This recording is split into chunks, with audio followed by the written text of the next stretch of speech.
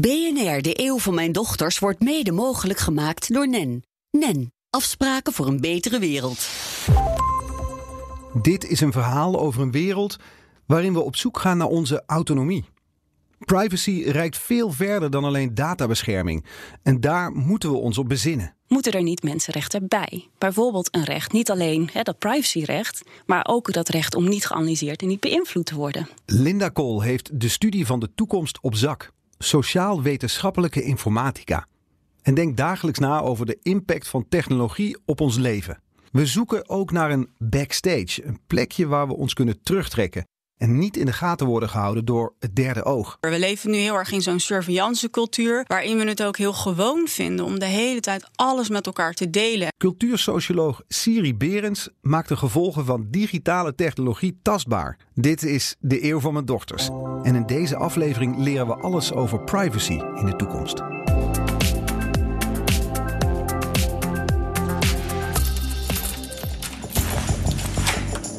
Hey Siri, open mijn dagboek.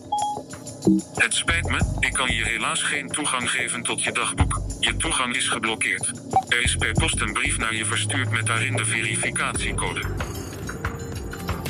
Ik heb Keesje, Becky. Hallo? Keesje. Mijn tweelingdochters Puk en Keesje zijn 2,5 jaar oud. Het zijn kinderen van de 21ste eeuw. Een eeuw waarin alles in beweging is. We leven niet in een tijdperk van verandering, maar in een verandering van tijdperk. Dit is de eeuw van mijn dochters. Ik ben Linda Kool, ik werk bij het Rathenau Instituut en ik ben daar coördinator op het gebied van digitale technologie en kunstmatige intelligentie. En dat gaat eigenlijk altijd over maatschappelijke aspecten van digitale technologie, van spraakassistenten tot slimme objecten in je huis of andere slimme steden, van alles en nog wat komt voorbij. Hebben mijn dochters straks nog geheimen? Ik denk dat het steeds moeilijker zal worden. Maar in ieder geval als we niks doen. Dus ik denk dat het wel kan, maar dan moeten we wel nu hard gaan werken. Elke week laten we wetenschappers uit het veld ons wegwijs maken in de komende eeuw. De mensen die de komende decennia gaan vormgeven. Maar wat betekenen alle veranderingen die op ons afkomen nou voor ons als mens? Daarover techniekfilosoof Peter Paul Verbeek. Hebben mijn dochters straks nog geheimen? Super interessante vraag, denk ik. Zeker in een tijd van kunstmatige intelligentie, waarbij je eigenlijk steeds meer ontdekt dat al die digitale systemen veel meer over jezelf weten dan jij zelf eigenlijk wist. Op grond van allerlei enorme databestanden in grote sets van gegevens. Door de likes die je hebt in sociale media, door hoe je stem klinkt, door waar je op surft en op zoekt op internet. Er zijn bekende verhalen van Google die al eerder weet dan jezelf of je zwanger bent. Een geheim begint iets ingewikkelds te worden in deze digitale samenleving. Mijn naam is Peter Paul Verbeek. Ik ben hoogleraar filosofie van mens en techniek aan de Universiteit Twente en mededirecteur van ons Design Lab. En dit zijn precies de vragen waarvan ik denk dat we ze moeten stellen in deze samenleving. Geheimen hebben heel veel te maken met privacy. En het bijzondere is denk ik dat technologie die betekenis van dat woord ook steeds doet veranderen. Het is heel grappig als je terugkijkt in het verleden dat er allerlei discussies waren rondom de introductie van de straatverlichting die heel erg lijken op discussies die wij nu voeren over het internet. Vroeger kon je in het donker allerlei dingen doen die het daglicht letterlijk niet konden verdragen. En de dingen die we nu op internet soms doen. En toen het licht aanging was er enorm protest tegen de enorme interventie in de privacy van mensen door die straatverlichting. Als je nu onderzoekt bijvoorbeeld wat nieuwe technologieën doen met hoe wij aankijken tegen onze eigen privacy, zie je er ook enorme verschuivingen. Google Glass bijvoorbeeld, hebben we onderzocht in onze eigen onderzoeksgroep, heeft ertoe geleid dat mensen een heel andere definitie zijn gaan hanteren van dat begrip. Zeg maar privacy. Waarbij het veel meer gaat over samen zijn in privé settings en niet alleen maar of jij nog de baas bent over je eigen data. Daarnaast is in een wereld van AI ook de notie van een geheim, denk ik, iets heel interessants. Je kunt je zorgen maken over misschien andere landen waar je hele vrijheid van reizen wordt bepaald door je sociale krediet dat je hebt. Maar ook in Nederland zal in de toekomst, denk ik, het krijgen van een hypotheek, het vinden van een baan, het vinden van een partner in belangrijke mate samenhangen met de analyse die kunstmatig intelligente systemen van jou maken. Grote vragen, dus ik ben benieuwd wat mijn medewetenschappers daarover zeggen. Nou, je ziet eigenlijk dat die digitale technologie op steeds meer gebieden van ons leven er is. Dus in onze gebouwen, in onze huizen, met een spraaktechnologie bijvoorbeeld. En die slimme apparaten die meeluisteren. Die dingetjes camera's voor je kunnen doen. Er hangen camera's buiten. Er hangen slimme camera's ook buiten. Eigenlijk elk gebied waar je sociale media, je vrienden, dus je culturele leven, alles wordt digitaal. En we hebben ook steeds meer middelen om uit al die digitale data en al die sporen die we achterlaten, daar ook analyses van te doen. Hè. Wat voor mens ben jij? Wat vind je leuk? Wat zijn je hobby's? Wat voor voorkeuren heb je? En dat kunnen we ook real-time bijna gebruiken. Dus dat zien we op internet. We zoeken iets op. Dan kunnen we daar interesses uit afleiden. En we kunnen je een advertentie voorschotelen bijvoorbeeld. Ja. Zoals jij het omschrijft, zijn we op steeds minder terreinen onbespied. Ja, het wordt lastiger om... privacy gaat over onbevangen jezelf te zijn. Jezelf helemaal terug te kunnen trekken. Je gedachten te kunnen ontplooien. Je identiteit te kunnen ontwikkelen. En daarvoor moet je ook af en toe even alleen zijn. Gesprekken zijn natuurlijk ook heel goed. Die helpen ook bij het vormen van je gedachten. Maar ook het huis is traditioneel dus ook een plek waarin je dat bent. Daar ben je helemaal op jezelf. Vinden we ook fijn. We kunnen lekker op onze joggingbroek of hoe je dan ook wil op de bank zitten.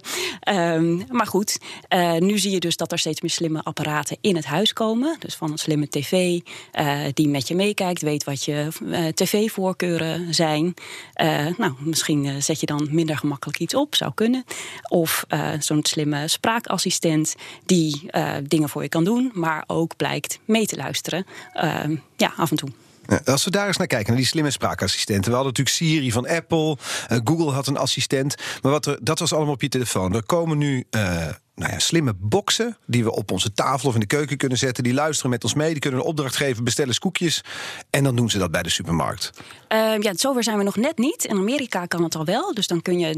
Dus Amazon heeft ook, de webwinkel Amazon heeft ook een spraakassistent. En zo'n spraakbox of een slimme box. En daar kun je inderdaad al meteen dingen mee bestellen. En in Nederland zijn we nog ietsje minder ver. Maar dat zal, ik denk, inderdaad ook snel komen. Want hoeveel Amerikanen hebben al zo'n slimme box in een woonkamer staan? Het zijn er in de miljoenen. Ik weet niet precies hoeveel. Maar je ziet ergens lezen dat een kwart van de Amerikaanse huishouden. Het gaat heel hard. Ja, en je ziet in Nederland eigenlijk sinds bijvoorbeeld Google ook de Nederlandse taal aanbiedt, dat het ook dat die adoptie wel snel gaat, sneller dan een mobiele telefoon.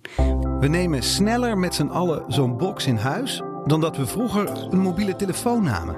En dat terwijl we eigenlijk nog niet weten wat die apparaten nu precies doen en of we dat wel willen.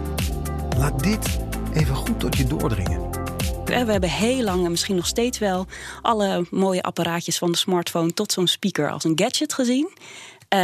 Terwijl het een fundamentele impact heeft op ons leven. En bij biotech en bij gentech. En wat is die fundamentele impact? Mensenrechten staan onder druk. Dat zijn grote woorden, dat moet je uitleggen. Ja, privacy is een mensenrecht. Het respect voor het privé en het familieleven. Maar hoezo staat het onder druk als ik een goede telefoon wil en een box op mijn tafel? Omdat er dus allerlei data over jou verzameld wordt. En die wordt geanalyseerd, dus je wordt ook geprofileerd. En het wordt direct toegepast. Hè. Dus er worden op maat dingen aan jou aangeboden. En dat handig misschien, zou je kunnen bedenken. Kan zeker handig zijn, maar heel vaak weet je niet precies hoe je wordt beïnvloed. En dan komt jouw autonomie in het spel en die onbevangenheid om jezelf te zijn. Als je niet precies weet hoe je wordt beïnvloed, kun je dan nog helemaal jezelf zijn. Of welk pad word je dan precies opgestuurd. Hè? Dus we krijgen aanbevelingen op basis van je kijkgedrag. Je vindt dit leuk. En in dat hokje krijg je dan weer nieuwe aanbevelingen. Maar misschien wil je wel iets heel anders zien. Dus je wordt gestuurd in een bepaalde richting. Zo ook voor je koopgedrag. Vind je deze dingen leuk, dan vind je misschien dit ook wel leuk. Maar misschien vond je wel iets heel anders leuk. Dus je keuzevrijheid, je autonomie komt daar ook mee onder druk. Of kan daarmee onder druk komen te staan. Dus je hebt privacy en meeluisteren in je huis. Dat is nogal wat. Je huis is toch eigenlijk je meest intieme plek. Dus dingen die je doet. Dus je ziet eigenlijk dat meten, dat analyseren en dat toepassen, dat kan nu met die technologie. In één is het cirkeltjes rond, zeg maar. En we hebben wel goed nagedacht, juridisch gezien, over dat verzamelen. Dus we hebben dataprotectierecht. Van wanneer mag je van iemand verzamelen? Bijvoorbeeld als je toestemming vraagt, dan mag er een hele hoop. Maar we hebben nog niet zo goed nagedacht over die toepassingskant, over die beïnvloedingskant. Wanneer mag je nou zo'n profiel gebruiken om daar ook actief iemand mee te sturen? Op de site van het Rathenau Instituut lees ik het volgende. In onze datagedreven wereld worden we gemonitord, geanalyseerd en beïnvloed.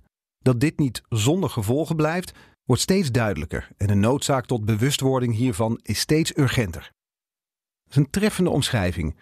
Maar hoe gaan we dit nu oplossen? Moeten er niet mensenrechten bij? Bijvoorbeeld een recht, niet alleen dat privacyrecht, maar ook dat recht om niet geanalyseerd en niet beïnvloed te worden. Want daar hebben we eigenlijk nog helemaal niet zo goed over nagedacht. Wanneer zitten daar nou grenzen aan? Of onder welke voorwaarden mag dat wel of niet?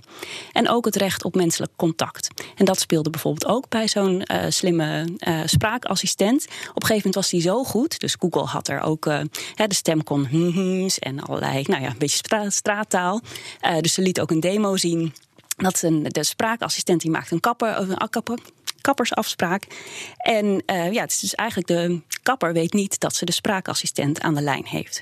Nou, daar was dus ook ophef over. Want je wil eigenlijk wel weten dat je met een robot praat in plaats van een mens. Dus zo zie je ook dat recht op menselijk contact komt ook in allerlei, met chatbots of met andere dingen. Met wie heb ik nou eigenlijk te maken? En dat je dat ook identificeert als bedrijf. Ja, maar dus dat is nog over hoe je omgaat met technologie en hoe je dat doet en hoe je die interactie aangaat. Maar als we teruggaan naar het onderwerp over privacy, dan zeg je het is niet alleen dus op straat worden we in de gaten gehouden. Er zijn niet alleen profielen die van ons opgesteld worden. Het zijn niet alleen die slimme speakers die we in ons huis zetten of de smartphone die we bij ons bijdragen. Dat is allemaal bij elkaar opgeteld. En als je dat allemaal optelt, dan kom je uit op een wereld waarin de privacy steeds meer onder druk staat. Ja. Hoe bereid ik mijn dochters voor op een wereld waarin er steeds minder privacy is? Ja, dat vraag ik mezelf ook wel af. Dus ik maak me ook wel eens zorgen. Ik heb een dochtertje van 3 en een zoontje van 6. En ik ben op dit moment nog wel blij dat zij te jong zijn voor een smartphone, voor sociale media, voor allerlei spelcomputers waar ze helemaal in verdwijnen. Zeker met de komst van virtual reality, waar het allemaal nog echter wordt. Dus ik hou wel eens mijn hart vast. En tegelijkertijd geloof ik dat we met z'n allen het anders kunnen doen. Technologie is niet iets wat gewoon maar als een soort verpakking met een strikje eromheen onze samenleving inkomt. Zo kopen we het wel bij de winkel. Maar daar vooraf gaat natuurlijk een hele hoop. Er zijn van allerlei dingen die daar invloed op hebben. Hoe ontwerpen we dat ding? Waar denken we dan aan? Dus we hebben nu bijvoorbeeld verplicht gesteld in Europa. Je moet een privacy impact assessment doen. Wat voor risico's denk je dat dit product heeft? En je ziet nu al we zijn dat denken aan het verbreden. Misschien moet je wel een ethische impact assessment doen. Van wat voor soort impact heeft die technologie? Dus we gaan voorzichtiger eigenlijk om met dat innovatieproces. Waar dat voor biotech en gentech al veel normaler is. Daar mag niet alles zomaar. We hebben hier natuurlijk helemaal die beta-releases. Het is nog niet af, maar we gooien het online en dan zien we wel. En daarna gaan we wel fixen wat er misschien niet helemaal goed is. Ja. Mag je een geheim voor je hebben, je zoon? Ja, liever niet, maar ja. Het is mensenrecht, begreep ik net. Ja, precies. Je hebt ook dus kinderrechten. En ook zij moeten zich kunnen ontwikkelen. Maar de bezorgde moeder denkt er natuurlijk anders over. Ja, net als de bezorgde vader, hoor. Precies, die ook. Nee, ik heb wel eens van die tooltjes gezien. Dan kun je precies volgen waar je kind is. En aan de ene kant geeft dat natuurlijk een veilig gevoel. Ze liggen niet ergens in de greppel. Maar aan de andere kant dacht ik wel, daar gaat het toch echt. Ik moet ook vertrouwen in mijn kind hebben. Dat hij zich, en ook dat hij de ruimte heeft om zich te ontwikkelen. En dat hij eens een keer iets stouts doet. En dat hij, daar leert hij ook van. En dat zullen we ook moeten durven toestaan. En dat kind het ook gunnen dat kan. En daar moeten we dus ook voor waken. Dat we niet het leven van dat kind helemaal beklemmen. En dat hij eigenlijk geen kant meer op kan. U luistert naar BNR, de eeuw van mijn dochters. En in deze aflevering leren we alles over privacy in de toekomst. Mijn naam is Siri Berends. Ik ben cultuursocioloog. Ik ben verbonden als schrijver en onderzoeker aan Media Lab Setup. Bij Setup maken we de gevolgen van digitale technologieën tastbaar voor een breed publiek. En daarnaast ben ik buitenpromovendus aan de Universiteit Twente, waar ik onderzoek doe naar kunstmatige intelligentie en authenticiteit. En je naam is echt Siri? Ja, dat vraagt iedereen. Maar mijn ouders die waren er eerder mee dan de digitale assistent van Apple. Was je blij mee toen Apple ermee kwam? Ik vond het eigenlijk wel grappig. Ja, ik vond het niet heel erg of zo. Maar het is natuurlijk wel dat je krijgt altijd een beetje dezelfde opmerkingen. Maar dat snap ik ook wel. En word je veel om hulp gevraagd ook, of niet? Ja, dat is natuurlijk dat ik een soort orakel ben en overal een kant-en-klaar antwoord op moet hebben. Dat gebeurt wel, ja. Zo ga ik jou nu ook behandelen. Want kun jij antwoord geven op de vraag, hebben mijn dochters straks nog geheimen? Ja, dat is wel een hele mooie vraag. Geheimen, dat heeft meteen zo'n negatieve connotatie. Hè? Van geheimen gaat over dingen die het daglicht niet kunnen verdragen. Maar in de context van privacy, dan wordt het pas echt heel relevant en ook anders, omdat geheimen zijn ook positief. Geheimen hebben ook een sociale functie. En vooral in de context van privacy gaat het meer over dat je zelf controle kunt uitoefenen over wat je met wie deelt.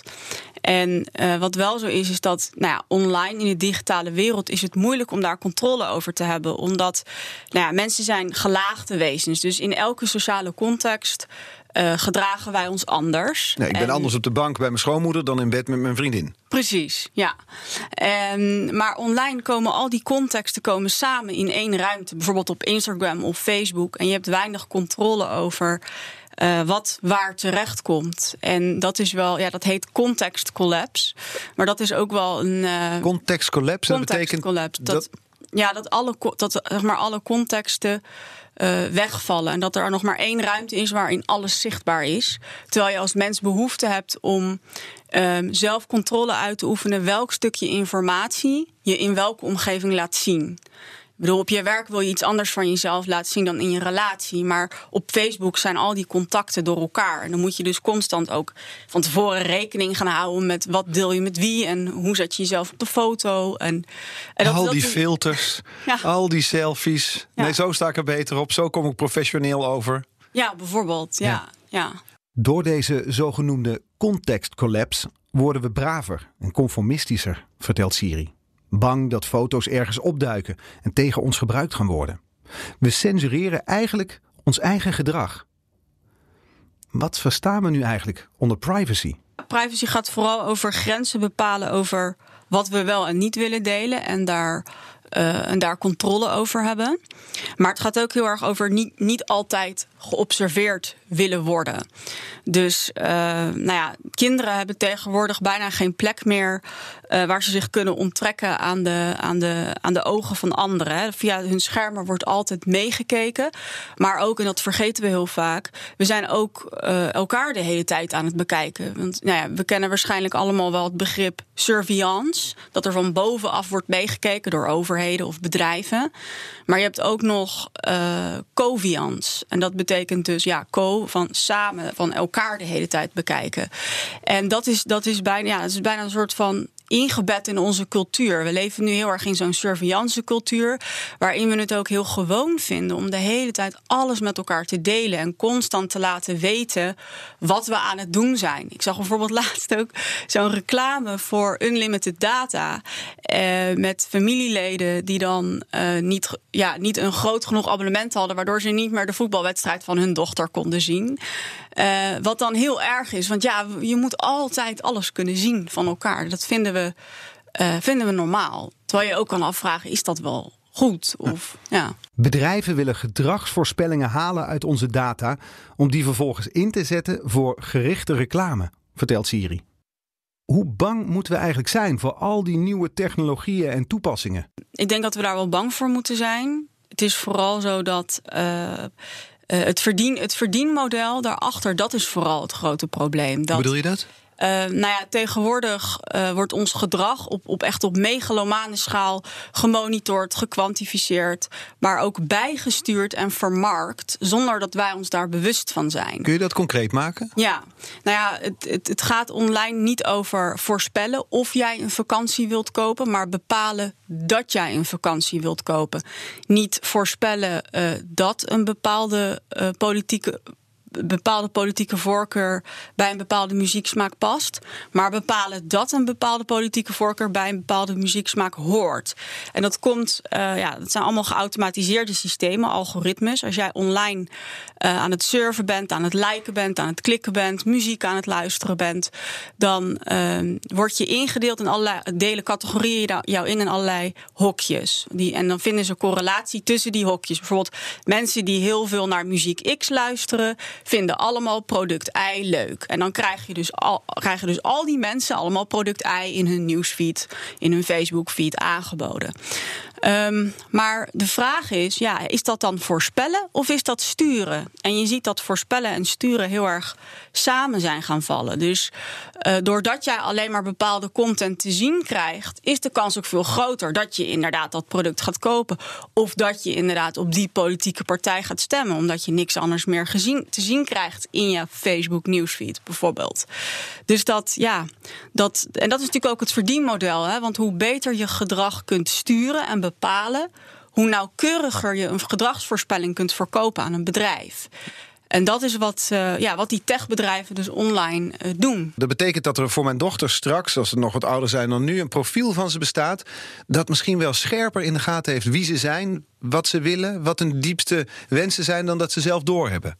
Ja, dat vind ik dus een groot misverstand. Omdat het probleem is juist dat profiel wordt inderdaad gemaakt. En er zijn allerlei hokjes die op jou van toepassing zijn, maar die hoeven helemaal niet te kloppen. Want het hoeft niet te kloppen dat als jij alleen maar naar rapmuziek luistert, dat je dan politiek conservatief bent. Dus dat is ook een beetje het probleem. Dat we doen alsof die geautomatiseerde systemen alles over ons weten. Maar het is zo dat ze ons sturen. Dus ze weten niet alles, maar ze sturen ons. En dat sturen is vooral het probleem. Nou is er ook een nieuwe technologie zoals Facebook Tracking Exposed Tool. Daar las ik laatst iets over. Ja. Kun je daar iets over vertellen? Dat is. Er zijn natuurlijk mensen worden wel, of in een deel van de samenleving worden mensen wel kritischer. Dus die willen weten wat weet Facebook van mij? In welke hokjes word ik allemaal geplaatst? En dan heb je de Facebook Tracking Exposed Tool. En daarmee kun je kijken hoe jij getarget wordt door Facebook. Dus of jij een homoseksuele kattenliefhebber bent met een voorkeur voor ik ben benieuwd waar je nu mee komt. Even denken, een voorkeur voor roze hemdjes, weet ik veel. Maar dat kan dus tot in heel erg detail kan dat gaan. En dit klinkt dan nog heel onschuldig, maar die categorieën waar je in geplaatst wordt, kan bijvoorbeeld ook zijn, is slachtoffer geweest van verkrachting. Of doet online alsof die heteroseksueel is, maar is eigenlijk homoseksueel. Maar wederom, dat kun je natuurlijk. Je kunt zien aan online gedrag hoe mensen naar buiten toe zich profileren en wat ze daadwerkelijk opzoeken.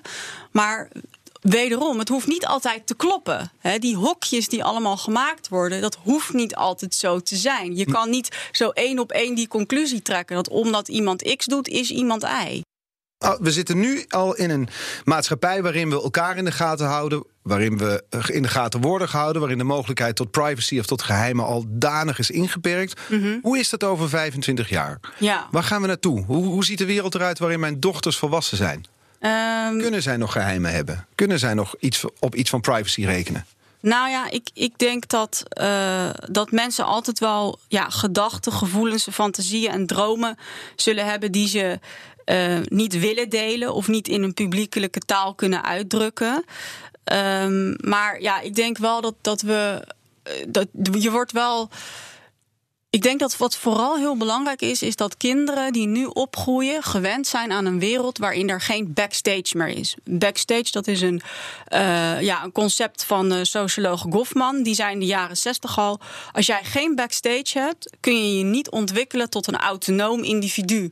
Want je moet even uit de aandacht kunnen. Je hebt altijd een ruimte nodig waar je alleen kan zijn met jezelf, zonder dat er een derde oog meekijkt. Maar die ruimte is er bijna niet meer. Nee, je hebt een ruimte nodig waar je je eigen gedachten en ideeën kan ontwikkelen, los van of anderen het kunnen zien en los van rekening houden met dat imagined audience, het ingebeelde publiek. Maar die zijn er bijna niet meer. En het gevaar is wel dat kinderen nu al opgroeien met het idee dat dat dus normaal is. Zoals je het nu zegt, dat klinkt zorgelijk. Als ik dan als vader en mijn dochters denk ik, privacy is dood en het komt nooit meer terug. Ik denk privacy is niet dood. Ik bedoel, je ziet ook dat er juist heel veel opstand is tegen. Er zijn steeds meer organisaties. Vroeger werd je gezien als een gekkie als je zei van ik hou me met privacy bezig. Maar als je nu zegt ik heb niks te verbergen, dan word je gezien als een gekkie. Dus daar is aan de andere kant is er juist ook wel weer heel veel zijn er meer oren naar dit kritische verhaal. Er is meer weerstand. Er is meer weerstand en er wordt ook vanuit wetgeving naar gekeken. Maar goed, die wetgeving die kan natuurlijk niet alles dichttimmeren. Dus we zullen ook zelf kritischer moeten zijn. Puk en Keesje, let dus op met wat je doet en wees zuinig op je geheimen. Siri denkt namelijk dat we pas echt gaan beseffen wat privacy voor ons betekent als het weg is.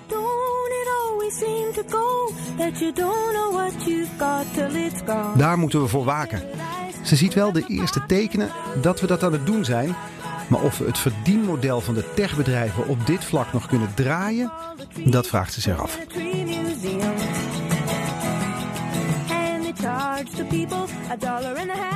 BNR, de eeuw van mijn dochters, wordt mede mogelijk gemaakt door NEN. NEN, afspraken voor een betere wereld.